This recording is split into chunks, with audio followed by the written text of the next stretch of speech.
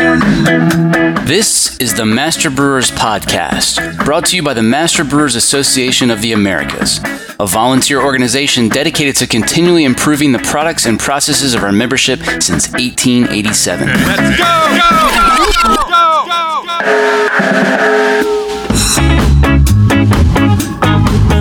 Master Brewers brings you interviews with the industry's best and brightest in brewing science, technology, and operations.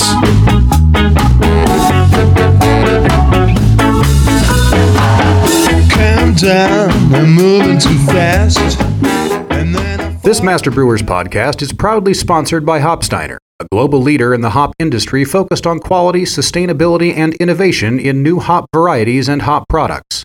Contact our brewery sales team to provide you with the hop-related tools you need to craft your next great beer. For more information, visit hopsteiner.com. Additional support provided by Get to know Proximity Malt. We malt superior, European-style, low-protein varieties grown close to home in Delaware and Colorado. Domestically grown, precisely malted to style. With our team of seasoned experts and 2 brand-new malt houses, try what's really new in malt. Check us out at www.proximitymalt.com.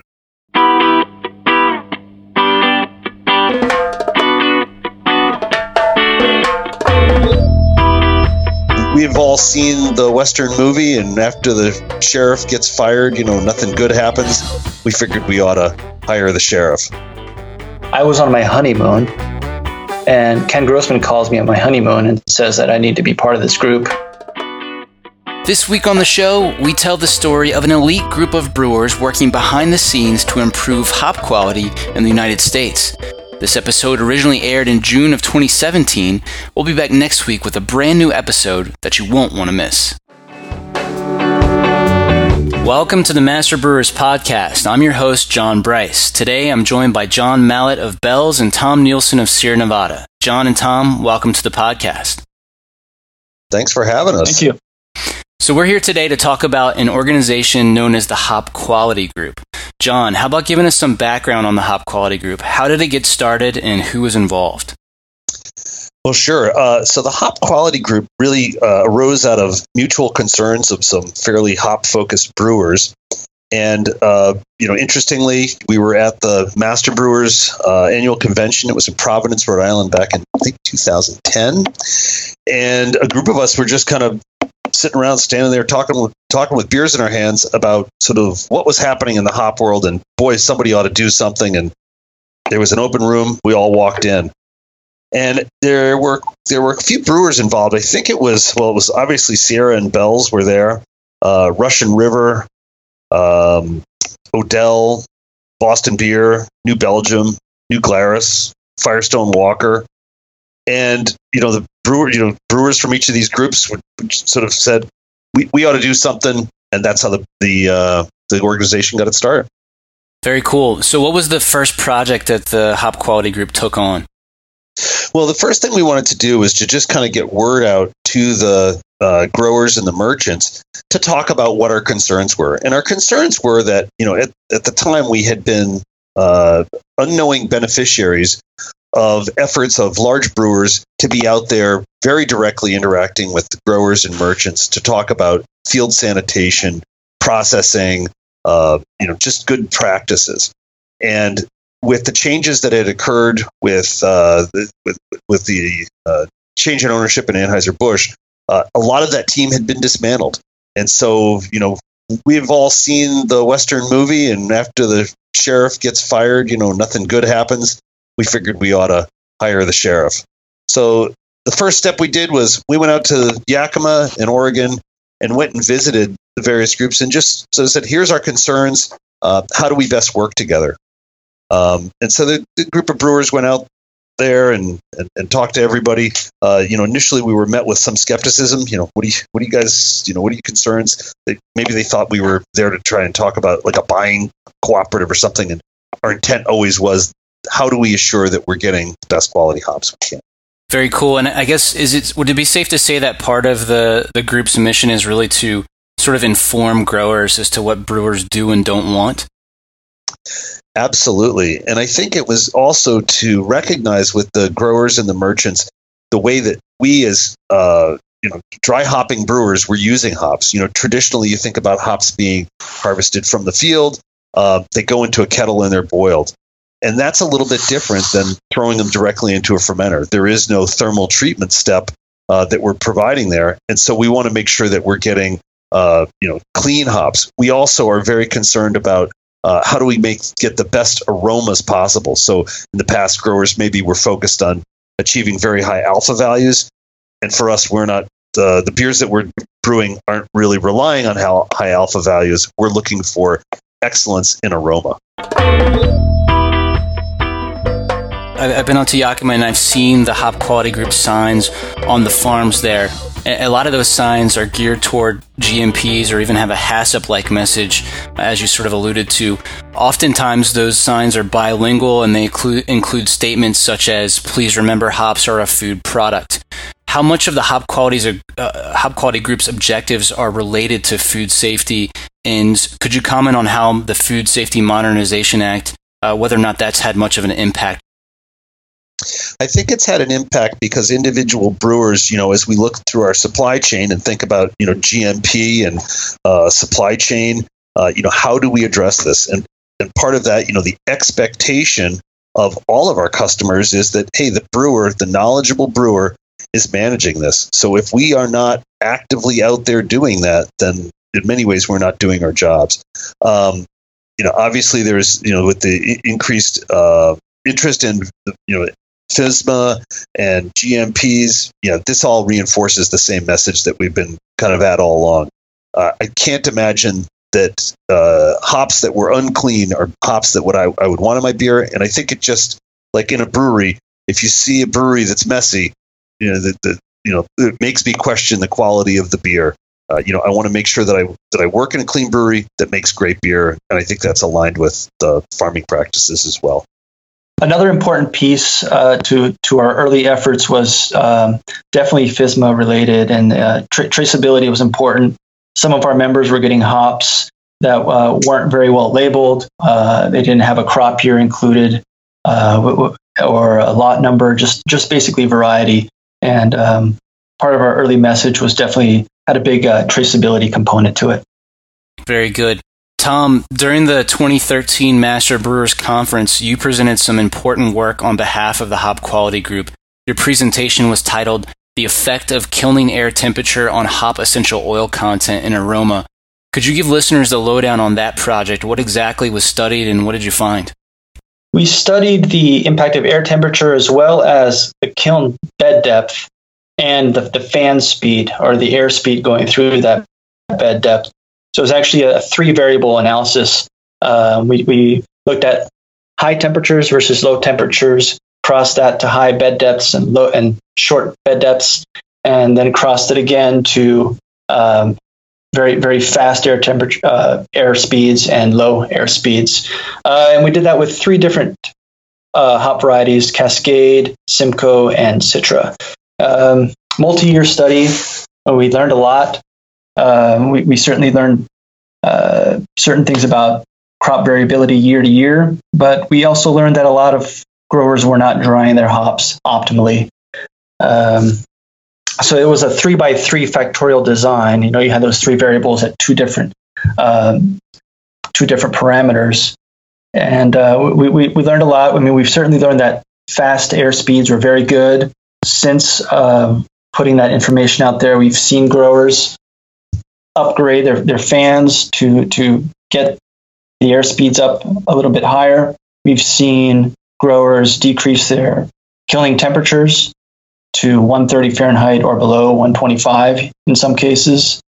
And we haven't seen too much activity in decreasing bed depths, but that's another variable. Certainly throughput becomes a component of this conversation. A lot of growers are at capacity and they can't really add a lot of time to their killing cycles, but some certainly could. And since 2013 through 2012, there's been a lot of new construction, and people have certainly taken the information produced in this study in designing their new systems. So some of the big things we've learned, our system in the U.S. is a single bed drying system.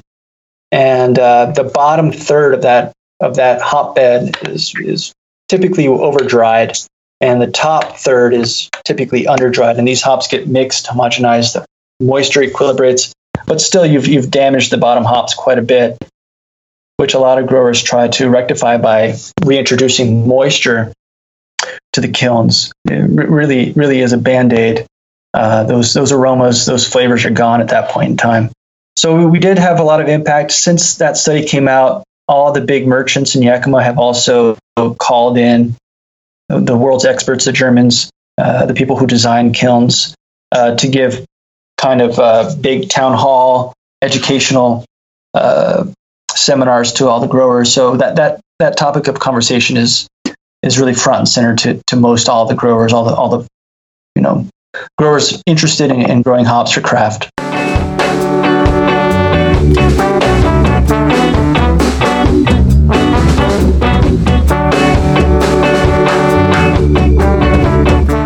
Coming up, the Hop Quality Group's role in public hop breeding and more.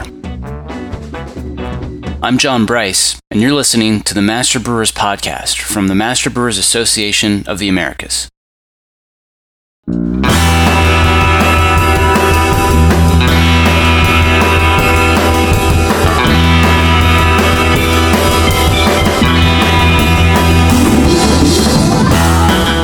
Support for this podcast is brought to you by ABS Commercial is a full-service brewery and parts outfitter. From our Raleigh headquarters to our Denver office, we proudly offer brew houses and fermenters from 3 barrels and up, yeast brinks, boilers, kegs, chillers, tri-clamp, and other stainless parts, all with the quickest delivery and lead times in the industry. Learn more at abs-commercial.com or call 877-BREW-ABS. ABS Commercial. We are brewers.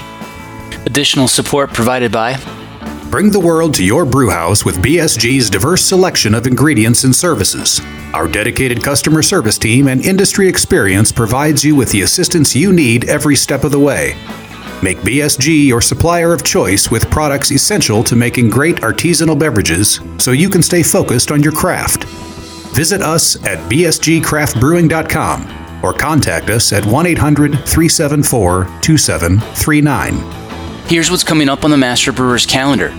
We're only a week away from the 2019 Master Brewers Conference. If you're joining us in Calgary, visit masterbrewerspodcast.com where you can find the full schedule for Master Brewers Live, an exciting new part of the conference. I hope to see you there. And immediately following the conference is the world-famous Master Brewers 2-week Brewing and Malting Science course in Madison, Wisconsin. Check out the full calendar of events at mbaa.com for more details or to find a district meeting near you.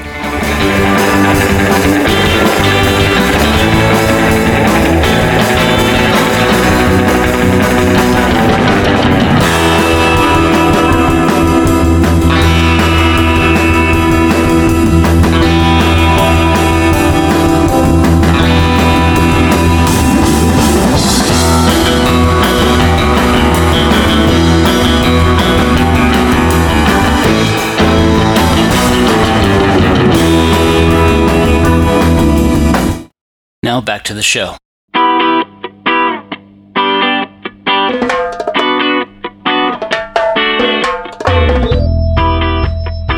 Could you elaborate a little bit on the differences you observed between the hops kilned at 130 versus 150, I guess in terms of sensory as well as the analytics?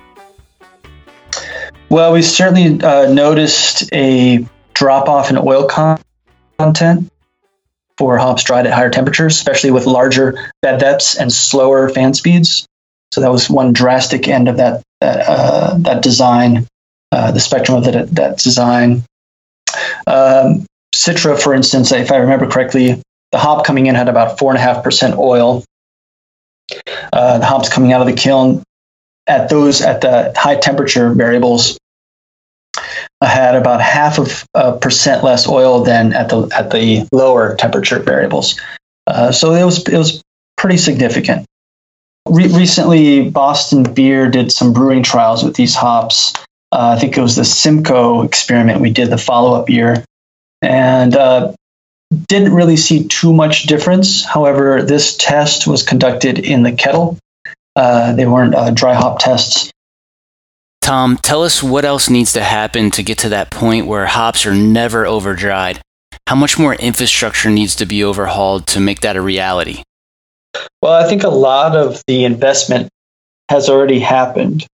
A lot of the U.S. growers have purchased, well, not a lot, maybe a handful, 5 or 6, have purchased the German-style kiln, which is a 3-level kiln that turns the hops over at each step of drying. That system also relies on rehydrating the hops at the end. So it really, what I think needs to happen is, the U.S. industry needs to slowly adopt the German drying system, the three-bed system that turns over in each phase, but also not over-dry the hops in that step and rely on rehydrating the hops post-kilning. So I think we need to kind of adopt the best of the German system to some new concepts that we're putting in place to really create the best hops out there. Okay. John, to what extent do you think these Pacific Northwest hop growers have received that message? What percentage of them understand just how big of an impact that kiln temperature and airflow has on the quality of the hops they produce? Or is there a lot more work to do to get Pacific Northwest growers on the same page to produce the best possible hops? Well, I think that the Pacific Northwest brewers, I don't think I could lump them into one basket and speak about them, as a single entity, just like we couldn't do that with brewers. I think like brewers, there are companies that are very focused on, attempting to drive their practices to the best possible place. And that's very much the case with the growers as well. Some of the things that we have done that I think speak to this is that, we're certainly out there talking about what our priorities are, what some of the results we're seeing. And I think that's even reflected in selection. So when these brewers are out there making hop selection, that the growers who are doing stuff right, that their hops are being selected more. So it really relies a lot of this on the power of the marketplace. A second way that we've tried to do this is that we have every year we go. There's a group of us that will go to the hop growers annual convention, and at that convention we've instituted a contest which we call the Cascade Cup. And the Cascade Cup is a judged trophy. And the judging is who is growing the best quality Cascades. So we ask that the growers send in their best cuts to us when we judge them. A group of brewers get together, assess the hops like they would assess them during selection, and one of them is, crowned with the Cascade Cup each year. And I think this has been very well received by the growers. They're interested in their competitive lot like brewers. They're interested in winning, and they're interested in best practices. So it's almost like so it takes a page out of the Great American Beer Festival or similar judged beer competitions. Very cool. Tom started to get in. He started to talk about some of the methods of the European growers. I was going to ask if they had a better understanding of the impact of these kilning parameters. But I'm also curious if you guys think it's less of an issue there, since oftentimes the farms are a lot smaller and the processing operations are smaller in Europe. Could you comment on that? And also, has the Hop Quality Group done any work in Europe? Yeah, so the Hop Quality Group as an organization has not done work directly in Europe, but I know, certainly, Tom, you've been over to Germany. I've been over to Germany visiting hop farms. Boston Beer, of course, is very active over in Germany. And we're really carrying the same message as individual brewers as the Hop Quality Group does. So when you go over there and you make a farm visit, take a look at the sanitation practices, I think it's very important to inform the growers that, how we're using the hops. These hops are going in as dry hops, and they are used differently. In terms of why the Germans are doing it differently, if you look at the cost structure of making a hop harvest, in the United States, the biggest cost is labor. And in Germany, the largest cost is energy. The systems that the Germans are using are actually more energy efficient, and that's what's driven a lot of it. I do think it is a superior system in terms of having ultimate control over the hop coming out. To add on to the German hop question, they're really known for noble varieties that they typically don't refrigerate post harvest. Last year, I did a talk at a German hop convention where my number one thing, and I put my hop quality group hat on during this talk and had a nice audience of European hop industry people, was as they're developing new flavor varieties. As I think the Germans have really popularized or coined the term flavor hop more so than the Americans. But as they come out with things like Ariana and Mandarina Bavaria, they can't treat these hops like a Hersbrucker or a Tettnang and let them sit unrefrigerated after harvest for a number of days or weeks. I really made the point very strongly that these hops need to be refrigerated very quickly to preserve their flavor properties and for people to make flavorful IPAs with them. So that was that. As we're learning more about hops, as the industry develops and becomes more mature, and as people try to play in new areas or to innovate, we're definitely putting out the message that flavor is number one, and what you guys need to do, not only in the kiln but in storage, and for many brewers, or for the vast majority of brewers, in pelletization, what you need to do to preserve those flavors. Okay. I was wondering if you guys could comment on sort of what the Hop Quality Group is currently working on. Do you have any projects that are the current priority? Sure. One of the things that we do every year is that we're interested in getting out there and interfacing directly with the growers to talk about, harvest best practices. And included among them is, just go and visit the ranches and recognize the good work and the considerable capital that these growers are putting in. So that's something that we're doing. One of the areas of interest for us is what we call non-traditional growing areas. So at this point, for example, Michigan, where I am, has a nascent hop industry that's actually quite appreciable in size. We're in Michigan, the growers there are about to surpass the production of New Zealand, which is, certainly something. As these new growers are coming on, we want to be there to support them and helping them to make the choices that are going to allow them to be successful at selling hops into craft. I know the growth and membership of the Hop Quality Group has enabled the organization to make some important financial contributions. Could you comment on that growth and some of those contributions? The Hop Quality Group at this point has, I believe, 27 brewery members. And the structure of it is that we basically all participate in grower visits. Participation is very important. And we also have a dues structure. And that dues structure, the monies for that go to a number of different projects. It could be printing signs, or it could be something like the hop breeding. When I think, Tom, do you want to talk about hop breeding for a minute? Yeah, absolutely. So as we've grown from 13 members to 27 members, we've really increased our pool of funds to play with. And one of the things that was being neglected was public breeding in the U.S., particularly the kind of 70-year-old public hop breeding component of OSU and the USDA. And a couple of years ago, we decided that this was really the best place to put our money into and help revive the public breeding program at Oregon State University, which is actually organized and led by the USDA hop breeder, John Henning.